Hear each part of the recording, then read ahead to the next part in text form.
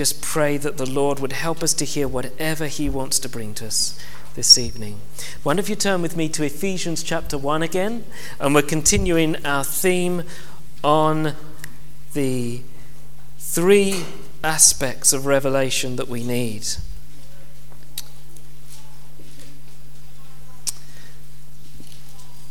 So, Ephesians chapter 1, and if you have your Bibles, Ephesians 1, for some reason I'm in Hebrews, that's not going to help me right now. Ephesians 1, there we go. Let's read from verse 17 again, shall we? From verse 15. Therefore I also, after I heard of your faith in the Lord Jesus and your love for all the saints, do not cease to give thanks for you, making mention of you in my prayers, that the God of our Lord Jesus Christ, the Father of glory, may give to you the spirit of wisdom and revelation in the knowledge of him, the eyes of your understanding being enlightened, that you may know what is the hope of his calling, what are the riches of the glory of his inheritance in the saints, and what is the exceeding greatness of his power toward us who believe, according to the working of his mighty power, which he worked in Christ when he raised him from the dead and seated him at the right hand in the heavenly places, far above all principality and power and might and dominion, and every name that is named, not only in this age, but also in the age to come. And he put all things under his feet, and gave him to be head over all things to the church, which is his body, the fullness of him who fills all in all. Okay, let's have a further word of prayer, shall we? And then we're going to look at a next verse, or part of the verse, for this evening. Lord, we thank you so much for the way that you've been leading us, the way that you've guided us, the way you've strengthened our bodies and our minds to be able to simply be here this evening. We thank you for the blessing of being able to praise you, Lord, outside. We thank you for the joy of having a beautiful evening, to be able to behold your creation and rejoice in, Lord, the wonder of what you have made. And we give you all the praise and the glory for that, Lord. We thank you for loosing our tongues to worship you. And now as we come to your word, we ask for you especially, Lord, for your help. That, Lord, you would anoint my speaking and all our hearing, and that by faith we would lay hold of what you would say to us. Oh, Lord, help us to have ears to hear what the Spirit is saying. We ask these things in Jesus' name. Amen. Amen and amen. Well, earlier on, if you remember, we were looking mostly at verse 16, or really 17, that the God of our Lord Jesus Christ, the Father of glory, may give to you the spirit of wisdom and revelation in the knowledge of him, the eyes of your understanding being enlightened. And we focused in on this first aspect of what Paul was praying on behalf of the believers for in regard to revelation. And it's this phrase, that you may know what is the hope of his calling. And we looked, didn't we, that something of that hope that we have is ultimately glory. That the Lord has called us to an eternal weight of glory in Christ Jesus, our Lord. Praise God for that. And then Paul goes on to say afterwards, secondly, what are the riches of the glory of his inheritance in the saints? That's quite a long sentence, isn't it? And it's quite difficult to grasp what Paul is actually saying in this sentence, particularly when it's the evening and your minds begin to wander and your children begin to play up. And you find that you are not totally with it. and you have one of these long sentences. But the reason why Paul really brings these long sentences out is because he's trying to put into language something of the glory that he's seen himself. How difficult it is for us to put into words when we've seen something of Jesus Christ. It's so difficult to put it in language. It's almost impossible. When you have something that's revealed in your spirit, it's so difficult, isn't it, to define it, to communicate it. It's almost like words aren't adequate enough to be able to comprehend what Paul is saying. He often uses phrase after phrase after phrase and superlative after superlative to describe something of the greatness of Christ. You can't contain Christ in language. He's beyond language. He's beyond us. He's beyond our finite minds. He's just so much greater than what we could ever imagine. That's the Lord that we've come to know, friends. And it will take us all eternity to have any kind of comprehension of the Messiah himself. Thank God that we've got all eternity. All eternity from age to age, the ages to come, we're going to be learning more and more about the Lord Jesus. Glorious. I hope you're looking forward to that. And, you know, it's not that far off, friends. Because even if we live to be, 100 years old, it's not long before the life is over and we're in glory. We need, don't we, as I mentioned earlier, that phrase that Jonathan Edwards, the great Puritan in America, used. We need to have eternity stamped on our eyelids. We need to see everything in the light of eternity. We need to see everything around us in the light of eternity, our own lives in the light of eternity. And what are we invested in, and so forth? Well, we'll come to that in a little bit. But let's get back to this particular phrase. This phrase that says in verse 18, what are the riches of the glory of his inheritance in the saints, has been understood really in one of two ways. There's two forms of interpretation to this particular sentence, just to make things a little bit more complicated for you. And the first form of interpretation of this text is that what Paul is saying is, what are the riches of the glory of his, the Lord's, inheritance in us? Some scholars feel that it's something of that the Lord has an inheritance in his people, and that what Paul is speaking about here is something that what the believers are to understand is that God has an inheritance in us. That's the way that some interpret that text. And actually, if you just read that text by itself, you would imagine quite possibly and plausibly that that's exactly what Paul is saying. And it could be something of the meaning. But generally speaking, a lot of the commentators believe that what Paul is actually talking about is still to do with the saints' inheritance, what we are to come into in the future. So in a sense, what Paul is saying, what are the riches of the glory of his inheritance, as it were, for us in the saints? And it's all wrapped up in heaven and glory. Now that's the interpretation that many of the scholars take, and it's the preferred one, and it makes sense in relation to previous verses about inheritance and the general way Paul's writing in the first chapter of Ephesians. And it's the way that Dr. Martin Lloyd-Jones takes it, and I am not going to disagree with Dr. Martin Lloyd-Jones. In the multitude of counselors, there is wisdom, says in the book of Proverbs. And I think personally that when you look at the previous verses to do with inheritance, you find that Paul is talking about the saints' inheritance. And in a sense, for God to have an inheritance in us, it doesn't quite make sense, because everything belongs to the Lord anyway. It's all his, and we are all his.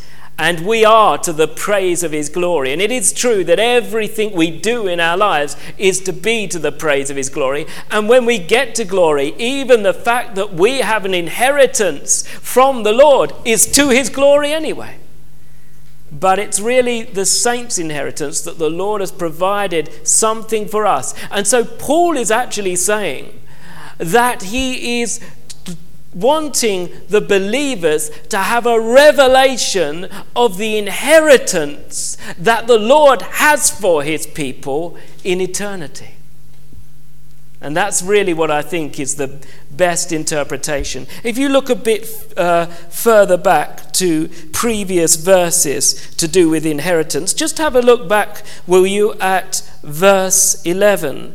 In him also we have obtained an inheritance, being predestined according to the purpose of him who works all things according to the counsel of his will, that we who first trusted in Christ should be to the praise of his glory. Again, verse 11 is speaking of the fact that the saints have obtained an inheritance. It's been obtained. It's not something merely that's future, but Paul is seeing this as something that we have almost already in advance. In fact, if you go down to verse 13, what do we read? In him you also trusted after you heard the word of truth, the gospel of your salvation, in whom also, having believed, you were sealed with the Holy Spirit of promise, who is the guarantee of our inheritance until the redemption of the purchased possession, to the praise of his glory. Again, we have been sealed with the Holy Spirit of promise. The Spirit of God is the guarantee, or the AV puts it better, the earnest of our inheritance. What a wonderful thing it is to know the life and power and reality and gifts of the Holy Spirit. I would to God that many of us would be awakened to the person and work of the Holy Spirit. What a neglected person he often is. But he's been given to us, friends.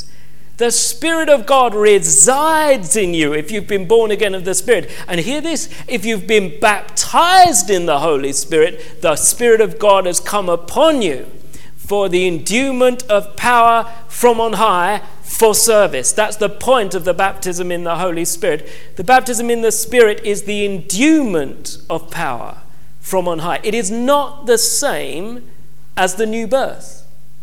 That's where some people make a mistake. The baptism in the Spirit essentially is subsequent to conversion. It comes afterwards. There are people that are born again and baptized in the Spirit all at once, but that's unusual. The baptism in the Spirit comes afterwards. When you're born again, the Spirit of God comes to dwell in you and produce something of the fruit of the Spirit of God in you, but when the Spirit comes upon you, you're endued with power to serve him. And how we need the Holy Spirit in our day. We need oil in our lamps. Desperately. We need to be full of oil in the last days. We are living in the last days. We need the oil of the Holy Spirit, don't we? Praise God that if we've been sealed with the Holy Spirit, we have this guarantee, this assurance, this knowing of our inheritance until the redemption. Isn't it wonderful, these words that we learn? Words like redemption. We always think of these words, well, words like redemption, I mean, to do with the beginning of our Christian life, don't we? We have been redeemed. We've been bought back. Hallelujah. Praise God for that. Isn't that wonderful that the Lord has saved us out of our slavery to sin under which we were sold and brought us back through the work of the Lord Jesus and by his blood to the Father, redeemed, brought back. That's what redemption means. But we don't just have redemption in relation to the past. That is true, we do. The scriptures say in Ephesians 1, in him we have redemption through his blood, the forgiveness of sins. But the scriptures also say, Jesus said it himself, When you see these things beginning to happen, lift up your heads, for your redemption draws nigh. And Paul mentions in Romans chapter 8, to do with the coming of the end of the age, that our bodies will one day be redeemed. Isn't that amazing? Your spirit's been redeemed. You're inwardly redeemed. You know it, but you also know that you get backache. Well, some of you do, surely. And you have pains and your joints aren't moving fast. Some of you were struggling earlier at football due to age. I don't mention any names, but they are in the hall. But nonetheless, there's coming a day when you're going to know the full redemption, as it were. And you're going to be totally redeemed, lock, stock and barrel. And you get your new body. I hope you're looking forward to it. Praise God, it's coming. These days are coming. They're on the way. Lift up your head. When you see these things these things are beginning to happen.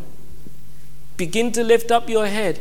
Your redemption draws nigh. Isn't it interesting? And forgive me for a little aside, but how often we can all get wrapped up, especially in these days, in conspiracy theories. Oh, it can become everything to us.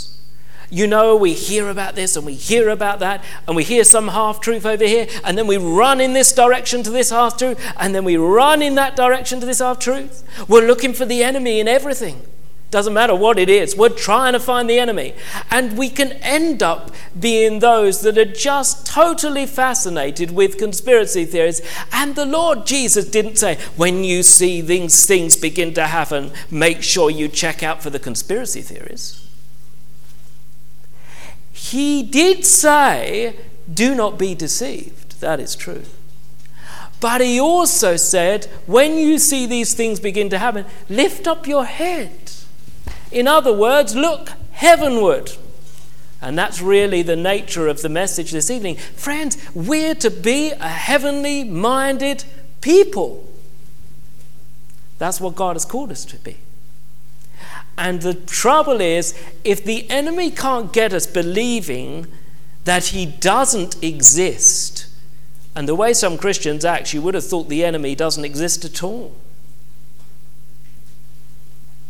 He will get you fascinated with what he's doing. And we're not to be fascinated with him either. We're simply to be aware of his devices and not ignorant of them. We must be aware of them, but not fascinated with the enemy. And everything becomes about demons. Be careful of that. Actually, we must be aware that demons are about at times, and we must be alert to it, but don't go looking for them left, right, and centre. Keep your eyes on the Lord. He's the only one who tell you the truth. Demons don't tell truth. Just listen to what the Lord is saying. Well, there's another thing. But anyway, coming back to this particular text, what are the riches of the glory of his inheritance in the saints? We've seen from verse 11 and verse 13 the context in which Paul is writing tends us to make us think that verse 13 is talking about the inheritance of the saints yet again. And what we feel is that what Paul is praying is that the eyes of our understanding would be enlightened so that we would be enriched in our knowledge of Christ and of the inheritance which the Lord has for us in the days ahead. Do you realize that the Lord is seeking to work into your life in order that you might have an inheritance with him in all eternity? God is working in you. We looked at 2 Corinthians chapter 4 and verse 17, where the scriptures talk about, for our light affliction is working for us a far more exceeding and eternal weight of glory. We mentioned this earlier on. God is working in us by his Spirit. He's wanting something more for his praise and glory, and unto our own inheritance with him when he comes, or when we go to be with him. Now, this whole fact that Paul is speaking about us having revelation to do with inheritance and heaven and what's to come is something that we desperately need to recover as a teaching within the church in these days. Because you find, haven't you, that heaven isn't preached about very much. You know, there was an old saint, I don't know who he was, and I'm glad I don't know his name, that had a phrase that winds me up. And this is how the phrase goes. It's something along these lines.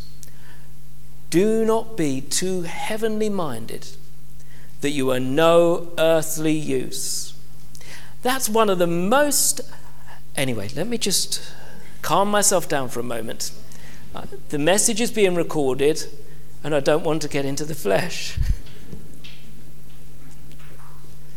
That is a rather unbiblical statement. Does that sound too English, sister? That's all right, okay. It is a rather unbiblical statement. The fact is more likely to be this: we are so earthly minded that we're no heavenly use. And the only way you can be of any earthly use is if you are heavenly minded. The Lord wants you to get your mind on things above. That's what the Word of God says. Let's turn to Colossians chapter 3, please. Colossians chapter 3, a famous passage that you'll know well. Colossians chapter 3, and I'm going to read from verse 1. Colossians 3 and verse 1. If then you were raised with Christ, seek those things which are above, where Christ is, sitting at the right hand of God. Set your mind on things above. Now, dear saint of God, this is something that you've got to do by the grace of God. The Lord says, set your mind on things above. Dear friends, these aren't little phrases that are merely advisory. You know, like some of the guidelines we've had over the last few months of things we're meant to do and things we're not meant to do concerning the whole COVID thing, some of them have been advisory. So there's advice given, and the government have said, we think it's best for you not to do this. But it's not actually a law. Do you understand?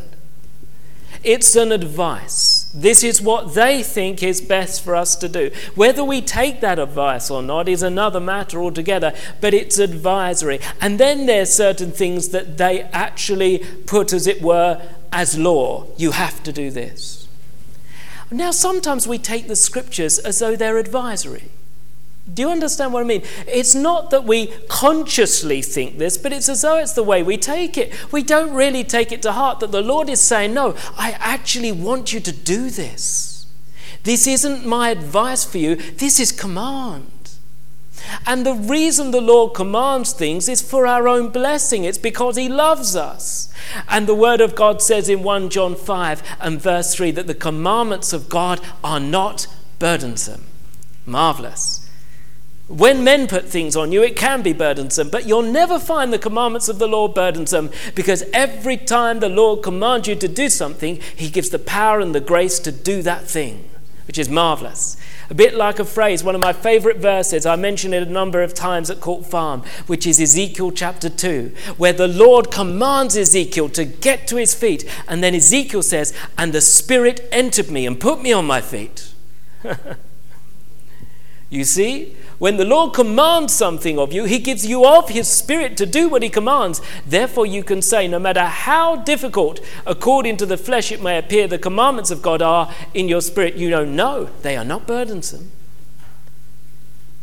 The Pharisees put extra laws and things upon the people of Israel and caused them to be bound by them and didn't lift a finger to help. But you'll never find the Lord Jesus like that. In fact, he said, "Come to me, all you who are weary and heavy laden, and I will give you" what? Burdens? No, rest. And actually, if you flow in the commandments of God and simply obey what God says to you, you'll find there's a rest even in the work he's given you.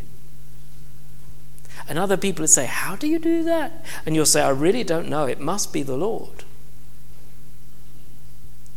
It's like what Paul says in 1 Corinthians chapter 15 and verse 10. He says something like this: "By the grace of God, I am what I am." And then he says, "I labored more abundantly than they all." More abundantly than all the other apostles. I labored harder, stronger. I worked harder. And then he says, "Yet not I, but the grace of God that was with me." Do you see? So whatever God commands for you, he gives you the power to accomplish. Well, now we've gone off the main emphasis of what we're speaking of here, but it's important for us to understand these things. When the Lord commands something, it's for our blessing, it's for our good. So when he says to you, "Set your mind on things above," it's going to bless you. The problem is, so often we are wrapped up in the earthly. We're so heavenly. We're so far away from heavenly things. We're focused on all that's around us. You know, dear friends, you can be busy in your work but still be heavenly minded.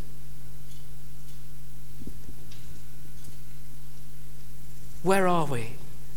Where are our minds? Set your mind on things above, not on things on the earth. Why, Paul? And then Paul goes on to say why. It's a revelation. This is wonderful, this. Are you ready for it? Because you died. It's not quite what you expect to hear, is it really? But you have died. What a revelation that is. In another place, in Romans chapter 6, Paul says, "Shall we continue to sin so that grace may abound?" Certainly not, he says in Romans 6. How shall we, who have died to sin, live any longer in it? You get a drunkard who's been drunk all his life, and he dies through liver failure and whatnot from whatever drink has done to him. The moment he's dead, you can put all the alcohol under his nose you like. He's not going to drink it. That's the illustration that Paul gives in Romans 6. In Colossians chapter 3, he's saying we have died and our life is hidden with Christ in God. Now, what a revelation that is. Your life is hidden with Christ in God. Ephesians chapter 1 and verse 3 says that we've been blessed with every spiritual blessing in the heavenly places in Christ Jesus. In Ephesians chapter 2, Paul says that we've been raised with Christ and we've been seated with him in heavenly places. You and I, if we're born of the Spirit of God, are sitting, or I'm standing, but you're sitting in chairs with a little distance between you all. And you're seated down, but really, in reality, you're seated with Christ in heavenly places now. And you're not waiting to get to Zion. You have come to Zion. That's what the writer to the Hebrews says. So, in a sense, we should be heavenly minded because we're citizens of heaven.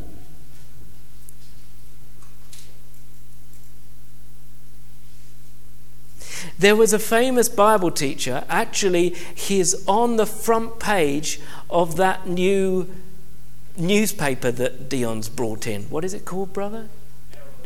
The Herald of His Coming. It's fantastic. I picked up a copy as soon as I saw one here. And in the front there's a whole section by a man called F.B. Meyer, wonderful writer. And F.B. Meyer was being visited one day by a young man called T. Austin Sparks. Has anybody heard of him? T. Austin Sparks, great, good. Austin Sparks, yes, my children. T. Austin Sparks, wonderful revelation of Christ and the body T. Austin Sparks had. He was friends with people like Watchman Nee. T. Austin Sparks, as a young man, one day went into F.B. Meyer's office, and F.B. Meyer was upstairs doing something or other, some other business he had to do. And Sparks came into his study, and he saw in his study a plaque. And on this plaque it had the words, "Look down." And Sparks couldn't work out. Surely, he thought, it should say, "Look up." And so he was confused. And F.B. Meyer came in, and he saw that the young man, T. Austin Sparks, was confused by this statement. And he said, "You're confused by that, aren't you?" And Brother Sparks said, "Yes, I am. Surely it should say, 'Look up.'" And F.B. Meyer said, "Well, my friend, it is all a matter of where you're seated. If you're seated with Christ in heavenly places, you look down on everything." And I thought, what a revelation that is. You see, so many of us, we live our lives under burdens and never realize that we're seated with Christ and we should view things from his perspective. You have died and your life is hidden with Christ in God. When Christ, who is our life, appears, then you also will appear with him in glory. What we spoke about earlier today. No, dear friends, we are not to be an earthly-minded people, by which I do not mean that we somehow all are to leave this conference and find the nearest monastery that we can apply to and live our lives as hermits and away from the world. That's not what I'm saying. But what I'm saying is this, that as we live within the world, as we live practical lives and have to do practical things, it's still possible to be heavenly minded. And we need our minds focused on what's above and what inheritance we have to come. And as we focus on these things, the Lord will bring something of a glimpse, a revelation of what's to come. And really, when you see something of it, of what's to come, you're going to be spoilt for anything less. You're not going to be go into nightclubs and all these things. If you see something of the glory of God and the inheritance that the Lord has in his saints, you're not going to be satisfied with all these earthly things. You'll see straight through them for the transient nonsense they are. And you'll see, there's something far greater than all this that just hypes up the flesh and then leaves a man darkened in his soul. There's the glory to come. You know, it's the saints of old, dear friends, that are such an example for us in this. Please turn with me to the book of Hebrews. Book of Hebrews and chapter 11. Book of Hebrews chapter 11.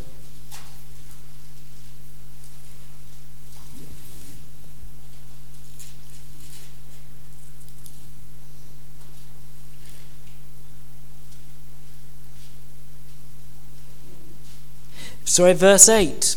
By faith Abraham obeyed when he was called to go out to the place when he would receive, which he rather would receive as an inheritance.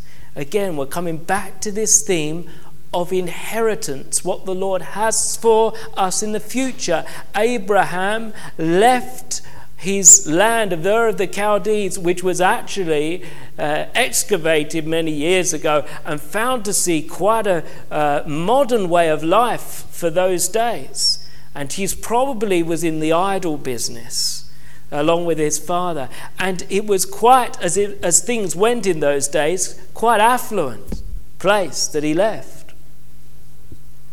And we read, he obeyed when he was called to go out to the place that he would receive as an inheritance. Earlier on, I mentioned Stephen speaking about Abraham in Acts chapter 7, and he said it was the God of glory that appeared to our father Abraham. There was a glimpse of glory that Abraham saw as the Lord met with him. We don't know much about the encounter. We simply know that it happened. But it was something of glory that no doubt gripped Abraham's heart. And he was spoilt for anything less. He left everything along with his family and went out towards the land that would one day be called the land of promise, the land of Israel.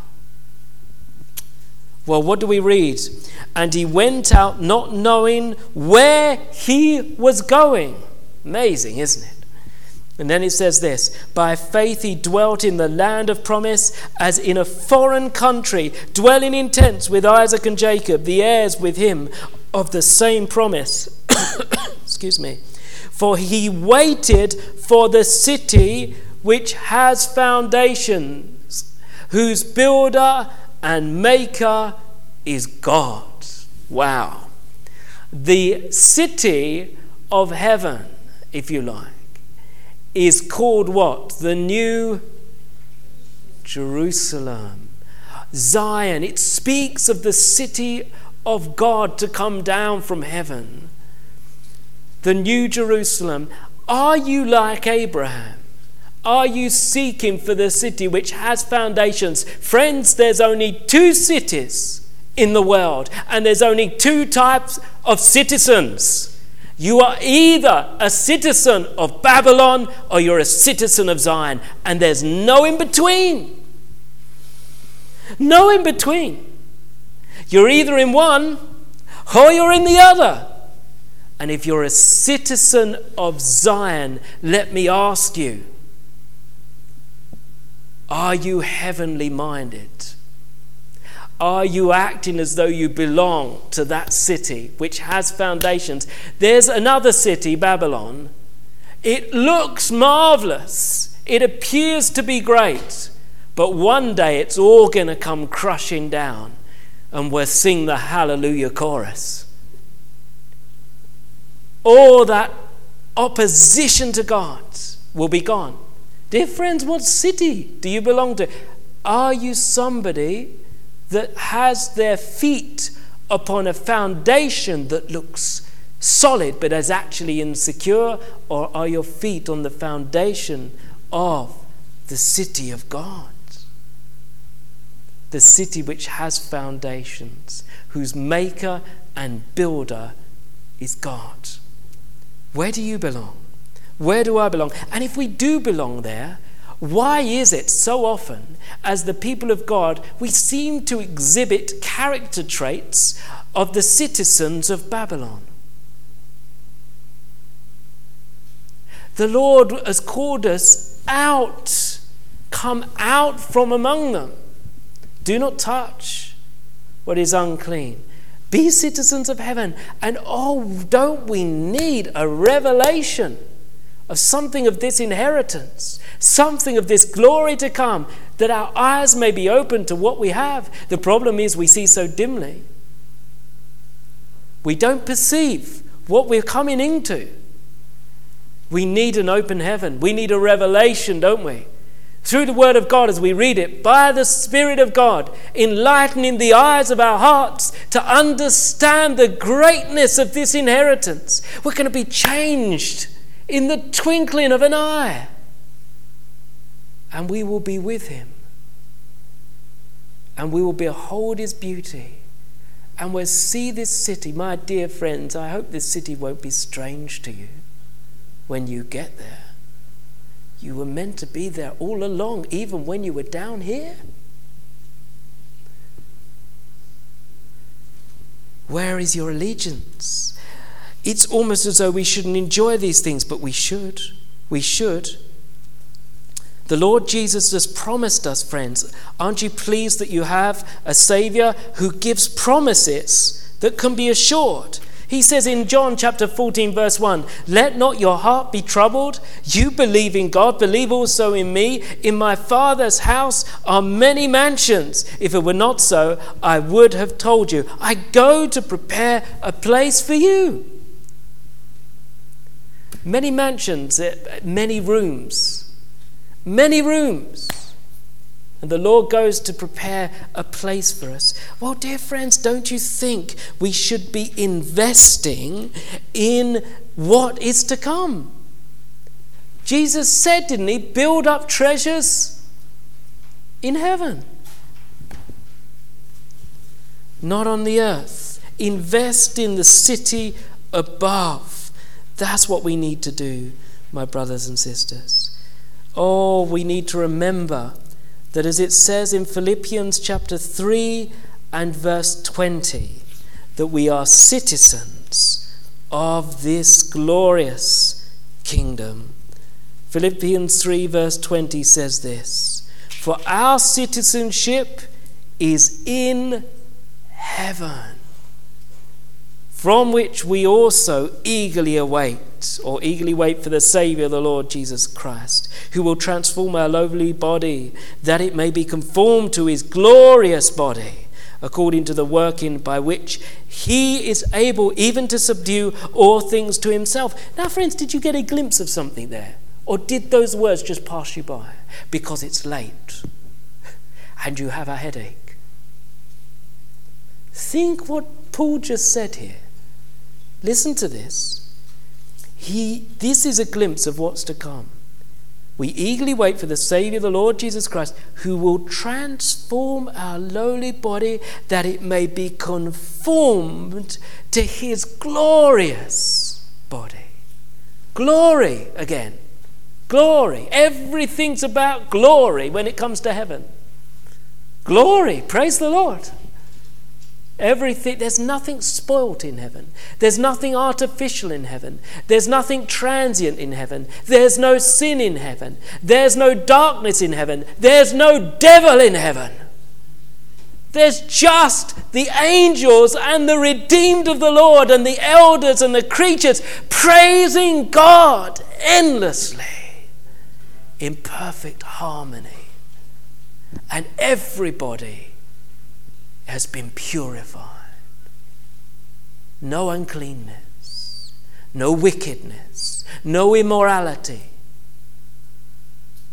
no homosexuality, no defilement, no impurity, no lusting, no cheating, no stealing, no greediness, no covetousness, no hating one another. Everything is glory. And that's where you're going. Do you believe it? You have an inheritance. No wonder Paul's saying, oh God, open the eyes of the church in Ephesus. Give them the spirit of wisdom and revelation that they may know about the inheritance you have for them. Because remember, Paul had many revelations himself. But when you've had revelation, you can't just explain it to another person in words. Even if you could, they wouldn't receive it. They need to see with the eye of faith and by the Spirit of God shining in their hearts and giving them a renewed mind. That's what we need. When was the last time you asked the Lord to renew your mind? Your mind is being bombarded all about you today, isn't it? There's a battle for the mind, but it's possible for your mind to be renewed even in this day, because we have a glorious Saviour who works mightily in our lives, and we'll read about and hear about the power of God tomorrow. My time's run out. I'm going to basically end with a couple of scriptures from Revelation. Please turn to Revelation 22. Revelation 22. Okay. Revelation 22, verses 1 to 5. And he showed me a pure river of water of life, clear as crystal, proceeding from the throne of God and of the Lamb. In the middle of its street, and on either side of the river, was the tree of life, which bore 12 fruits, each tree yielding its fruit every month. The leaves of the tree were for the healing of the nations. And there shall be no more curse, but the throne of God and of the Lamb shall be in it, and his servants shall serve him. That's a wonderful statement. They shall see his face, and his name shall be on their foreheads. There shall be no night there. They need no lamp nor light of the sun, for the Lord God gives them light, and they shall reign forever and ever. On to verse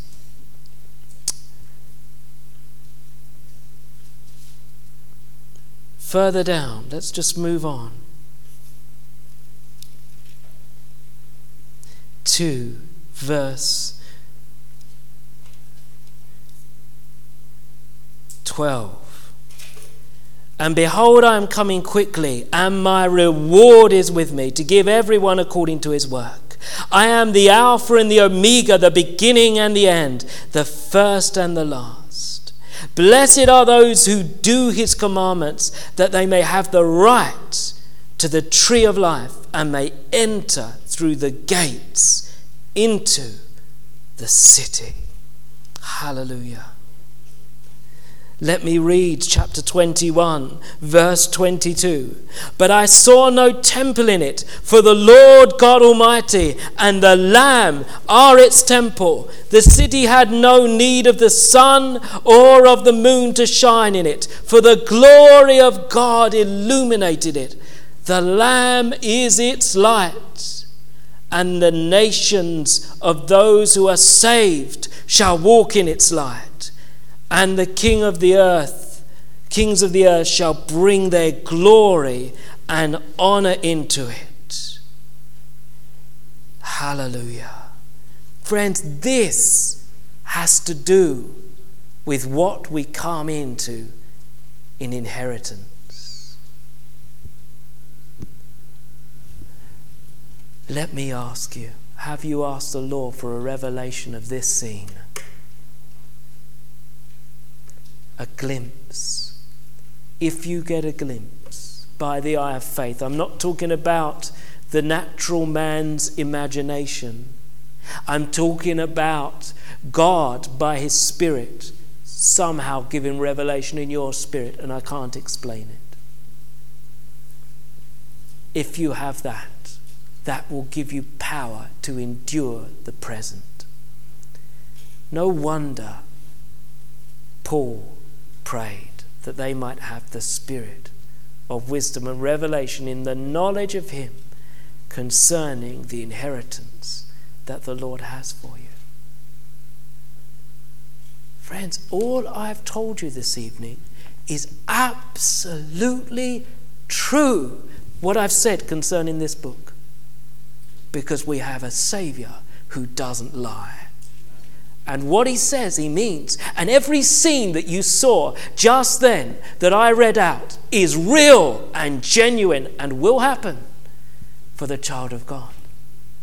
That means if you know that, if you bring that into your heart, by the power of the Spirit, you will be able to endure the present in a way you wouldn't have done without the revelation. Oh, Paul was wise, wasn't he? May the Lord help us to have that revelation of the inheritance of God in the saints, to his glory in our lives. In Jesus' name, amen. Let's pray, shall we? Lord, we thank you that we've been able to spend some time this evening in your glorious word. We've seen something of the scenes of heaven, but we ask you, Lord, to make them a reality to us by your Spirit. And we thank you that you have an inheritance for us. It's waiting for us. Oh God, we pray, open our eyes to what you have for us. We ask for your help. Lord, receive into our hearts all that you've said. Anything from myself, just take it from us, we pray. And may we only receive what has been of you.